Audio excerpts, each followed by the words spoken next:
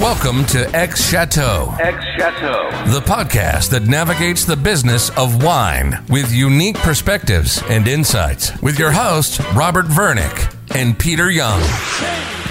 Welcome to this episode of X Chateau. Today, we're doing a follow-up conversation with John Jackson, who was a previous guest on our show in episode 15 when we were talking about influencers. And we're going to be covering a topic that's near and dear to his heart, really about wine collecting and the state of wine collectors. Previously, John Jackson was on our show, well known on Instagram and YouTube for his handle, Attorney Som. And so we're going to jump into that. John, welcome to the show. Thanks very much. Happy to be here.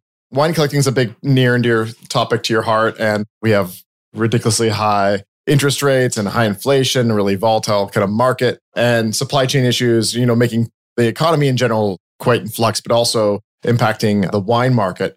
But so far, the data doesn't seem to point that there's a lot of impact on fine and luxury wine markets. They seem to still be doing well. Obviously, there's some scarcity things, but we wanted to get some insight for you from the perspective of a wine collector based in the US about recent trends that you're seeing in the wine collecting space. Sounds great. Yeah, definitely one of my favorite topics. I mentioned you're on episode 15. You're Dallas-based wine collector, also a lawyer, go by Attorney Som on Instagram and YouTube with over 7,000 subscribers on YouTube. And what are you up to now on your Instagram? You're up like 27,000, something like that? Yeah, it's just under 27,000. And then recently you finished the diploma, which I know we've had some talks about your studies there. Let's jump right into it. So let's talk about your collection. I've seen the videos of your collection on Instagram and YouTube, but how many bottles of wine do you have in the collection at the moment? I'm a little bit behind on my cellar tracker hygiene, but the best guess I have is right around 2,000 or so.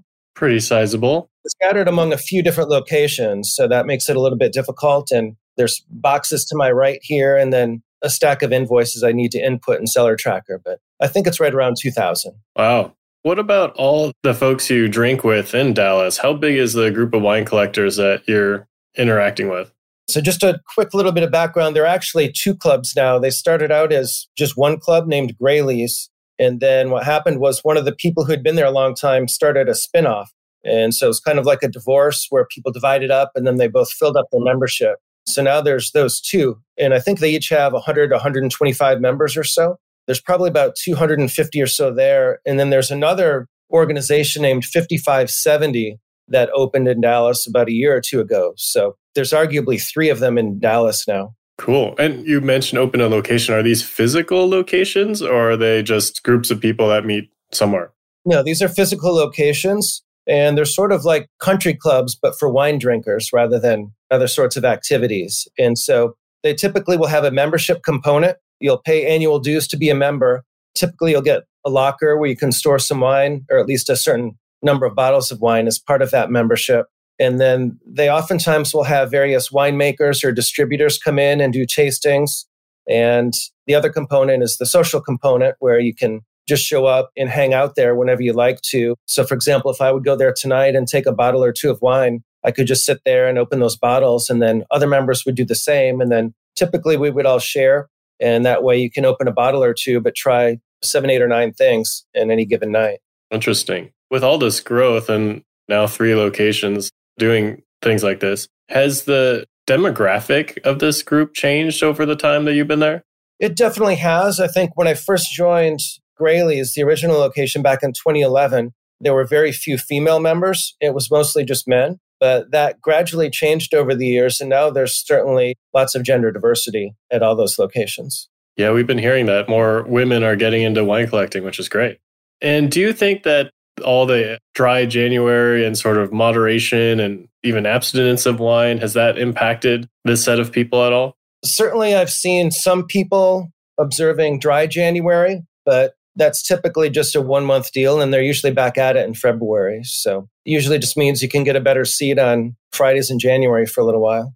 But I haven't seen a lot of people just drop out entirely, and people still seem pretty excited about it. So it's definitely a situation where there's more interest rather than less, and especially given the fact that now we're supporting 3 locations, and I think Roots even has one in Southlake, so that's arguably 4 locations.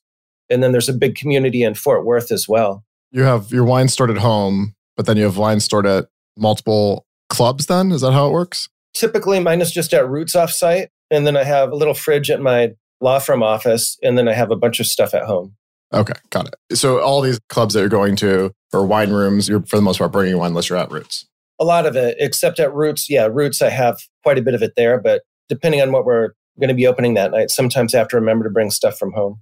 I don't think we have anything like Roots and Water in the Bay Area that I know of. We have like cellaring services, and then we have people who get together, but they're kind of like separated. There's maybe one exception. We have a French club that's maybe a little bit like this. Maybe you can give us a brief overview of this work, because I'm wondering if this is actually more common, or is it just like kind of a Dallas-based thing about how this club works? Definitely seems like a smart idea to get collectors together in a central location and have a place for them to enjoy wines together. Sounds like a great idea for the Bay Area, to be honest. Yeah, I think one of the reasons that's driving it is that in Texas, unlike certainly California and unlike many other states, there's really not much of an opportunity to bring your own wine to restaurants. And so corkage is largely prohibited. The actual rule is that if a restaurant has a full bar, they're not supposed to allow corkage. So that takes away the vast majority of restaurants. So there's really only one or two, I would say, upscale restaurants that allow it in Dallas. And then there's some mom and pop places. So if you're grabbing a pizza on a Monday or Tuesday and you want to bring a bottle of wine, that's fine. But if you want a nicer meal with a group of people, it's probably not a situation where you have a lot of options on a Friday or Saturday. So especially with what happened during the pandemic, I think people got used to just kind of going there and having food brought in, or just going there before dinner and then going to dinner afterwards. And I think that's really what's driving it and why it's so popular in Dallas. And there's actually lots of wine dinners at these locations as well, where chefs will come in and they'll make dinner and then they'll pair it with the wines from a particular producer who happens to be in town and showing off their lineup. And have you seen the club dynamics change over time? The dynamic at Roots is a little bit different in that I would say at some point, Graley's became more focused on celebrities and athletes and this sort of thing in Dallas. And they started charging more for memberships. And then it became more cliquish, where before it was always, you could just show up and you could count on having a group of individuals there. And you wouldn't really even need to make advance arrangements with anyone because you could count on just being able to hang out with someone. And then towards the end, before I moved over, it was a situation where I would show up and then unless I made advance arrangements, I would just sit there by myself for a while. And I could do this at home. I don't need to pay membership dues for this. So that was kind of the reason I switched to Roots and Water. And then that became more like what Graley's was originally, which is more communal, where people sit by each other and do more sharing rather than just making their own arrangements and hanging out separately. Got it. And so what's the range of what memberships can cost like on like a yearly basis? I'm assuming you have to get asked to go, or can anybody sign up?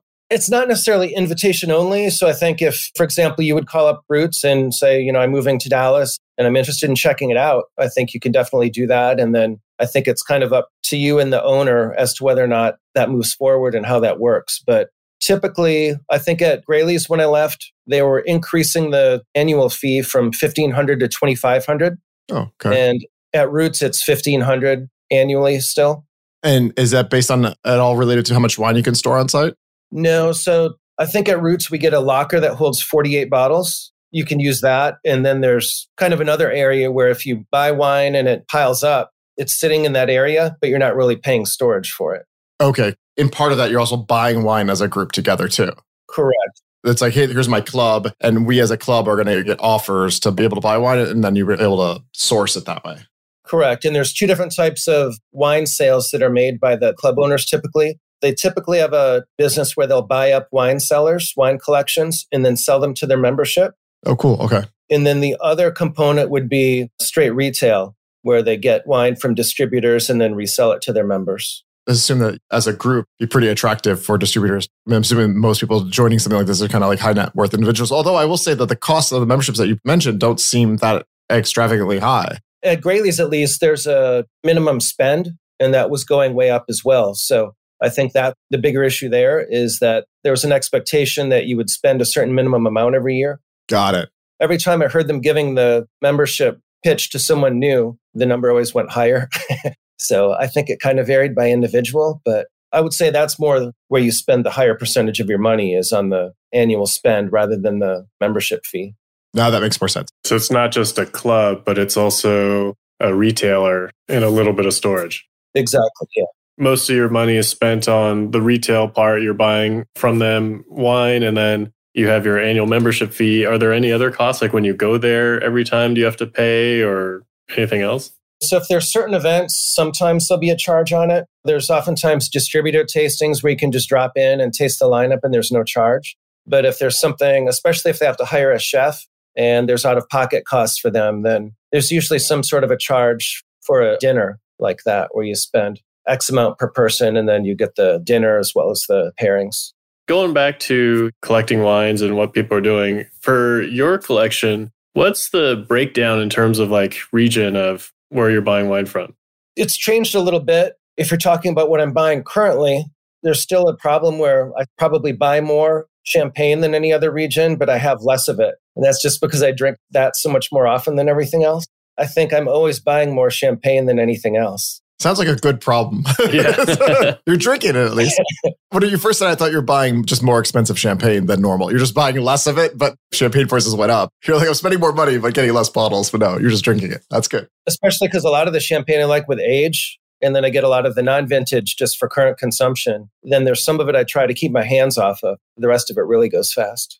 After champagne, what else is in your collection? So I would say probably just because of the way I started out, California is still probably the single biggest component, but it's been coming down in terms of its weighting because I'm buying less of it. But I just started out so heavy in it before I identified other regions of interest that it's still kind of a legacy heavy weighting. But definitely I'm very excited about Rhone, both north and south, but northern Rhone is probably my favorite. Certainly lots of Bordeaux. Bordeaux would probably be second in terms of weighting. I've been getting into more Spanish wines as well. I did a trip to Spain last year and visited both Priorat and Rioja. So those have been areas that I'm adding to my cellar as well. And then I do enjoy Italy as well, but that would be probably right in there with Spain. And definitely the top representations would be Bordeaux, Champagne, Rhone, Napa. Those are definitely the top four. So in terms of this group in Dallas that you get together with and know quite well, what are the wine regions that are most in demand from them right now, or even specific wineries, if there's some that are popular? Yeah, so in terms of specific wineries, Pichon Lalande has always been a house favorite. And so at least there, anytime that comes in, it's always at a super premium compared to whatever it would be pretty much anywhere else in the world, I think. That can be frustrating, but that's definitely probably one of the favorites. Bordeaux is definitely a favorite, but I would say those four categories are certainly the most in demand. I would add Burgundy to that mix too. So probably Bordeaux, Burgundy, Rhone to a lesser extent, but Champagne and Napa are definitely the top 4 or 5 in terms of demand. And have you seen that change over the last few years? I would say those are still probably the categories that people are the most interested in, but I have seen people at least expand what they drink when they're not at the club to include other areas. So, for example, when you're at the club, you probably wouldn't take a wine that's a daily drinker because, other people are going to be opening nice bottles. So you're going to take something that's a bottle that would be well received. And so I would say it hasn't changed so much with what we drink at the club, but I know a lot of people are getting into other areas in terms of what they drink at home on a daily basis. And Willamette is definitely something that's becoming more popular. There's probably 5 or 6 of us that get together and have super focused high-end tastings a few times a year. And I would say at least 3 of us out of those 5 or 6 people go to Willamette regularly and have pretty significant portions of Willamette Valley wines in our cellars. Although we don't really drink them at the club, we just drink them at home. Right, right. Where do people hear about all these new wineries from, and what has the most influence of when people hear about something new? I think the main area would be the distributor tastings and the visits that take place at the club itself, because that's always the best way if people can just meet with representatives and taste the wines on their own. Sometimes what happens is someone will, for example, when I went to Spain and I came back, then there were some wines that I discovered that sometimes I'll open and then other people will like them as well. And then they might start trying to track them down too. And then it could be other sources such as social media or things of that nature where they discover a wine that way. Or when they visit, because a lot of the membership does their own wine traveling as well. So they go to various regions and schedule their visits and come back usually with some of the wines that they enjoy from their trip. And is that pretty frequent? How frequent? I know you travel a decent bit to wine regions. Do the other people in your group also travel as frequently? I don't know about as frequently, but I think certainly a lot of them will do at least 2 or 3 wine trips a year. I know a lot of them go to Napa regularly. Some more have gone to Willamette Valley. Some even go to South America and other places. So lots of them have been to Bordeaux and other places in France as well. So the vast majority of them do some sort of wine travel every year. And I would say probably at least half of them do multiple trips. That's pretty good. That's probably as much as I do, although I guess Napa and Sonoma, I don't count that for things in California. And then all these other people in these clubs, is their collections similar size to yours, like 2,000 bottles, or what's sort of the range? Yeah, I know people who have much bigger collections, and I know people who have some that are smaller. I think mine's probably maybe average, maybe top half, but it's definitely not way up there. Let's move on to wine pricing. Burgundy and some other Somme favorites, like some of the Northern Rhones and some of the things in the Loire have like really skyrocketed in price over the last decade or two. There's some data from Livex suggesting that this might be slowing down at the end of last year, meaning that the markets have already hit their high. What are you seeing in terms of price changes and how are they impacting what people buy for Burgundy or the latest en premier from Bordeaux? In general, people are being a lot more selective about what they purchase. I know I'm really struggling with some of the prices just because they're about double what I'm used to seeing. And so I even told Peter that I received an unsolicited invitation from an auction house wondering if I was selling anything. They even said that the market was at an all-time high and were trying to lure some additional purchases that they could auction off. So I think it's definitely a seller's market right now. So I think a lot of the people I know are kind of getting by just drinking down what they have and waiting for it to pass rather than going out and buying a bunch of collectible wine to add to their cellar. And you mentioned Willamette a couple of times. Is that one of the regions that people are looking at as red and white Burgundy alternatives, given the crazy prices that some of the current vintages have for Pinot Noir and Chardonnay there? I have a term I use called cellar defenders. And so I would say that they would do more of a cellar defender role. So it's something you can open pretty much any night of the week without feeling bad about opening it. And it might keep you from opening up one of your other wines that will continue to improve in the bottle with some additional age, and which it might be more expensive for you to replace right now. Besides Willamette, what else would you put in that category for those cellar defenders? It's an interesting term. I've seen you use it on your YouTube videos that talk a lot about wine collecting. Like, what else would you put in that category? Yeah, I would definitely say Rioja is a good one, especially places like Lopez Heredia that age their wine for a long period of time before it's released. Because with those, even if you're getting the new releases, they already have some complexity, but yet the prices are extraordinarily reasonable relative to lots of other wines of similar quality. Chateauneuf is actually still pretty good value, I think, relative to a lot of regions. And so things like Domaine Piguet and some of those others are still excellent value, especially if you can get them from some of the flash sites. Like I've seen Piguet as little as $40 or $50 a bottle. So whenever I see that, I always buy a bunch of it. And I'm always happy to open a bottle of Piguet. And the good thing about that is I enjoy it when it's young. And then again, after it has some more age on it. So it gives you some flexibility. And if you want to dip into a couple bottles when they're young, they show pretty well then. And then otherwise, it'll certainly age for a while as well. So a lot of those 4 or 5 kind of key focus areas for collectors are imported in the US. And so those prices have been going up because of demand or supply chain issues and really kind of increased prices. And then domestic wineries seem to be raising their prices to combat inflation. Is that something you're seeing across the board, or is it worse in some areas than others in terms of when you're looking at things that you're buying? I definitely think Burgundy is the worst. I think part of that was the 2021 vintage and what a disaster that was in terms of they lost 80% of the white harvest and up to half of the red. And so I think they're still working their way through that. I was just there last week, and the other thing they told me is that they're trying to bring down the average age of their vineyard down to about, at least one producer, down to about 35 years, because now they have a lot of 50 and 60-year-old vines that just aren't producing that much fruit. And so one way to potentially combat the loss of yield, vintages where there's frost damage and so forth, would be to potentially bring down the overall age of their vineyard such that they would have a higher harvest on a going forward basis once that's accomplished. In terms of pricing, have you seen wineries do it well versus not so well? Are there things where when you see a price increase, you're not as turned off, and other times where you're maybe like, that's enough? I think so. I think it depends on the producer to some extent. For example, if a producer has been at it for 200 years and is a first growth, that's one thing, especially if they have a strong vintage. And the thing I appreciate about Bordeaux is if they have a vintage that's not as strong, they'll bring the prices down too, where it seems like in some places like Napa, the prices only go up.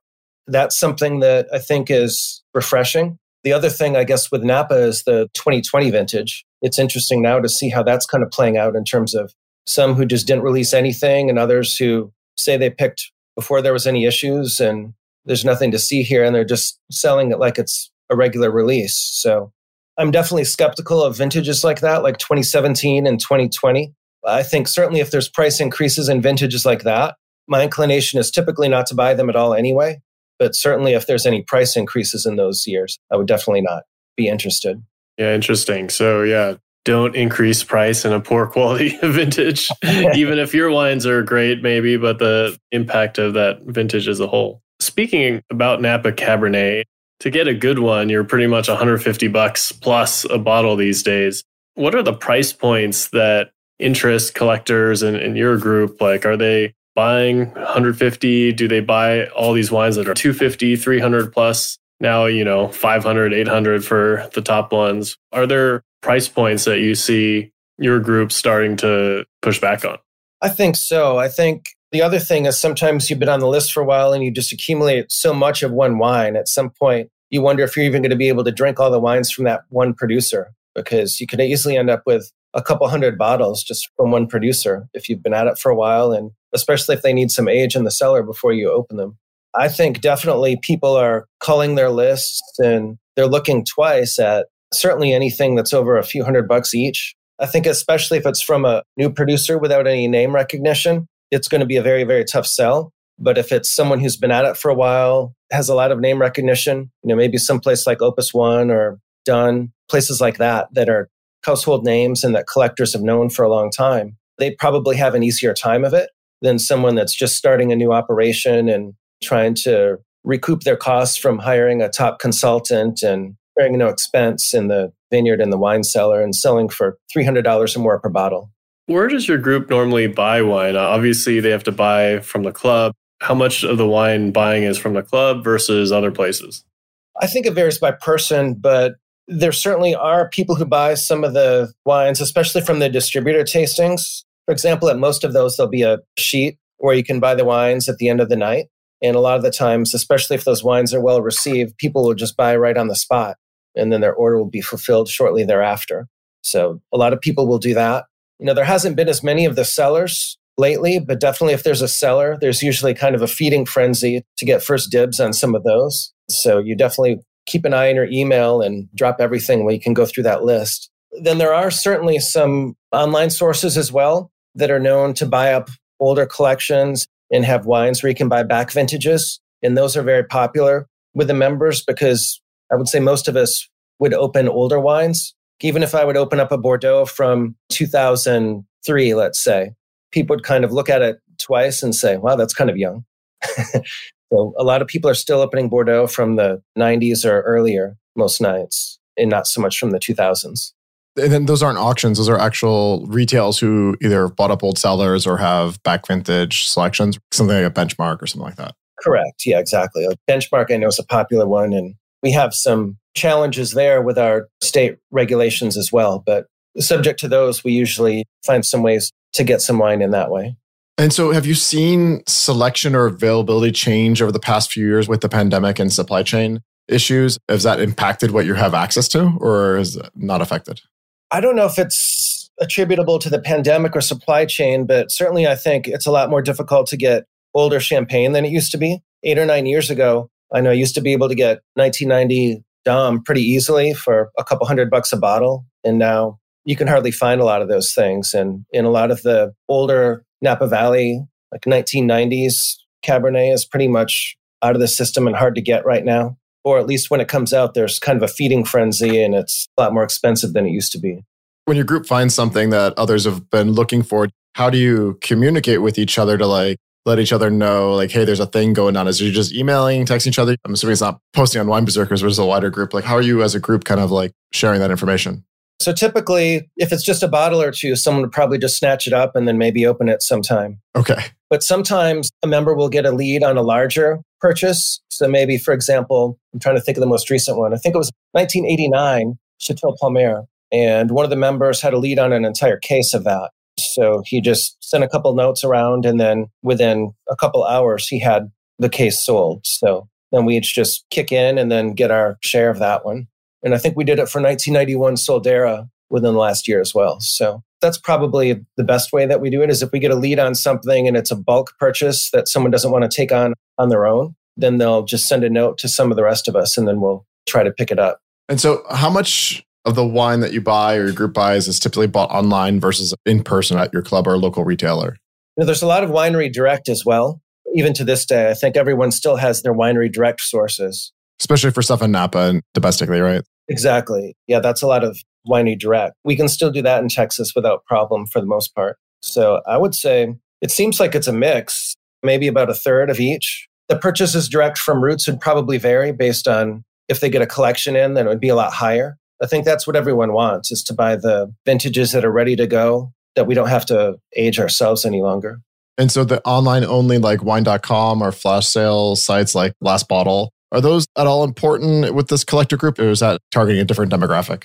I've spoken to a lot of them about Benchmark, and so I know that they use places like that. I think some of them use Last Bottle as well. I personally use it quite a bit, both for things like Pagot, and then also they have a lot of the non-vintage champagne as well. So I know that's another thing that I usually get from there, and then some other odds and ends. But I think most of the members will use that on occasion as well if something catches their eye. And you mentioned maybe about a third of your group's wine buying is winery direct. Are most of those mailing list allocation systems, or are they mostly like your standard wine clubs? I think they're pretty much largely mailing list. There may be some newer members who do some of the clubs, but I think for the most part, everyone I speak to is kind of down on the clubs where you don't really have any control over what you receive. You mentioned earlier that people are sort of paring down their mailing lists these days. How many were people buying from, or how many were you buying from before? And what's that down to? How do you make that decision of what to cut out? Yeah, I'm trying to think how many I'm in currently, but I think at one point I was definitely on way more than 10, probably more like 15 or 16, which is one reason why my cellar's still imbalanced. Now I'm probably on 4 or 5 at the most. And some of those I just made a couple of years ago. I finally made the SQN list after waiting for 10 years. So I didn't want to get off that too quickly. But now the problem is they have children and then spin-offs and all these other things. So now there's 3 or 4 of them. Plus they have the double oak aging and all this other stuff. So you're constantly getting stuff from them. So even that's becoming a problem. But that's the main one that I'm on, is SQN and all their progeny. So, but the others, I just kind of see what comes in, and I don't necessarily buy regularly. And if they take me off, then they take me off. But for a lot of the ones that I was on before, I still have plenty of wine left, 80, 90 bottles. So it's going to take me a while to get through that anyway. And in your group of collectors, do any of them do wine investment for more like financial return versus drinking? I would say it's probably not their original intent, but I know for a fact that a lot of them have a lot of wines that they bought maybe 10 years ago that have gotten to astronomical prices. And then if you have a wine that you bought for $200 and all of a sudden now it's $3,000, it's a tough decision to just start drinking that down. I know a lot of people who have sold some of that and then just used it to buy more reasonably priced wines right now. Do any of them invest with some of the investing only platforms, like, or not only, but investing platforms like the Cult Wines or VinoVest? They might, but I haven't had that discussion with anyone. I'm not aware of anyone doing that. Most of us have so much invested in our collection that probably for diversity purposes, it's better that we not take that on as well. As we mentioned, your handle is Attorney Som, and you're pretty active with wine on Instagram. Have you seen the community change and evolve over the last few years? Like, how has it differed from what you were doing a couple of years ago? Sure. In terms of the content? Yeah, or even the community around wine on Instagram. Curious on your thoughts there. I'm trying to think. I don't know if some of this is just my personal experience or if it's the experience of others more broadly, but I would say I'm spending less time engaging on Instagram and more time preparing content, where when I first got involved in it, and I was probably the last person to get on it because I didn't even have Facebook. So I had Instagram before Facebook, and I didn't even get on Instagram until late 2018. So I was very, very late to the party. But when I first got on there, to build the account, I think I needed to do a lot of engagement. So I did that for quite a while and met a lot of people. But now I would say, and perhaps it's due to the fact that I'm spending a lot of time preparing YouTube videos as well, but I just don't have time to sit there and engage like I used to. So I'm just spending more of my time preparing content, and I would say less just with engagement. And you're on TikTok as well, right? I'm on there and I have the account, but I don't spend much time there. It's definitely not my favorite platform, but I thought I needed to have a presence and I was trying it out a little bit. But by the time I got involved, every time I did something, it was just kind of another grind to add to the mix. And there wasn't going to be any sort of easy windfall of followers or anything for me the way I was going about it. Instagram definitely has this really healthy wine community that probably has multiple sub areas. But YouTube's been like recently, obviously you're on there. There's a couple other decent size YouTube channels now. I'm curious on what do you think about the YouTube as a place to facilitate and cultivate a wine community? Is that an area that you're super bullish on? Obviously, maybe you could talk a little bit also about the content differences, like what you post on Instagram seems very different than what you post on YouTube. It does, yeah. And so I would say, number one, yes, I think there is a very active wine community on YouTube, and I've really enjoyed engaging and communicating with that community. It took me a long time to get to critical mass. I think I started, it'll be 3 years ago in August. So it was August of 2000 during the pandemic.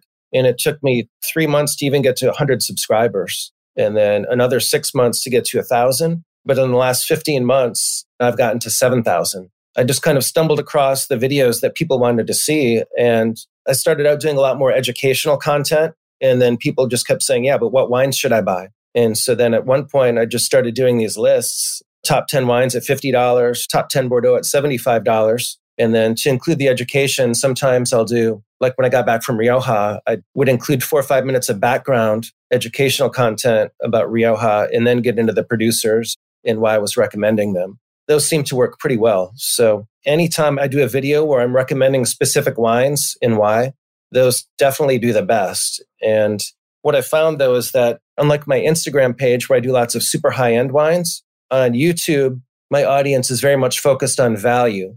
And so there they like reasonably priced wines and wines that are $100 or less. Sometimes even if I do a cellar defender video, like the last one, I would get comments about, well, do you have any daily drinking videos? And then so I could send them a link to some that I've done where it's top 10 wines at $15 or top 10 wines at $20, things like that. And I try to mix it up because I know there's people at every different price point. One of the other comments I received last weekend was, if money was no object, what would you buy?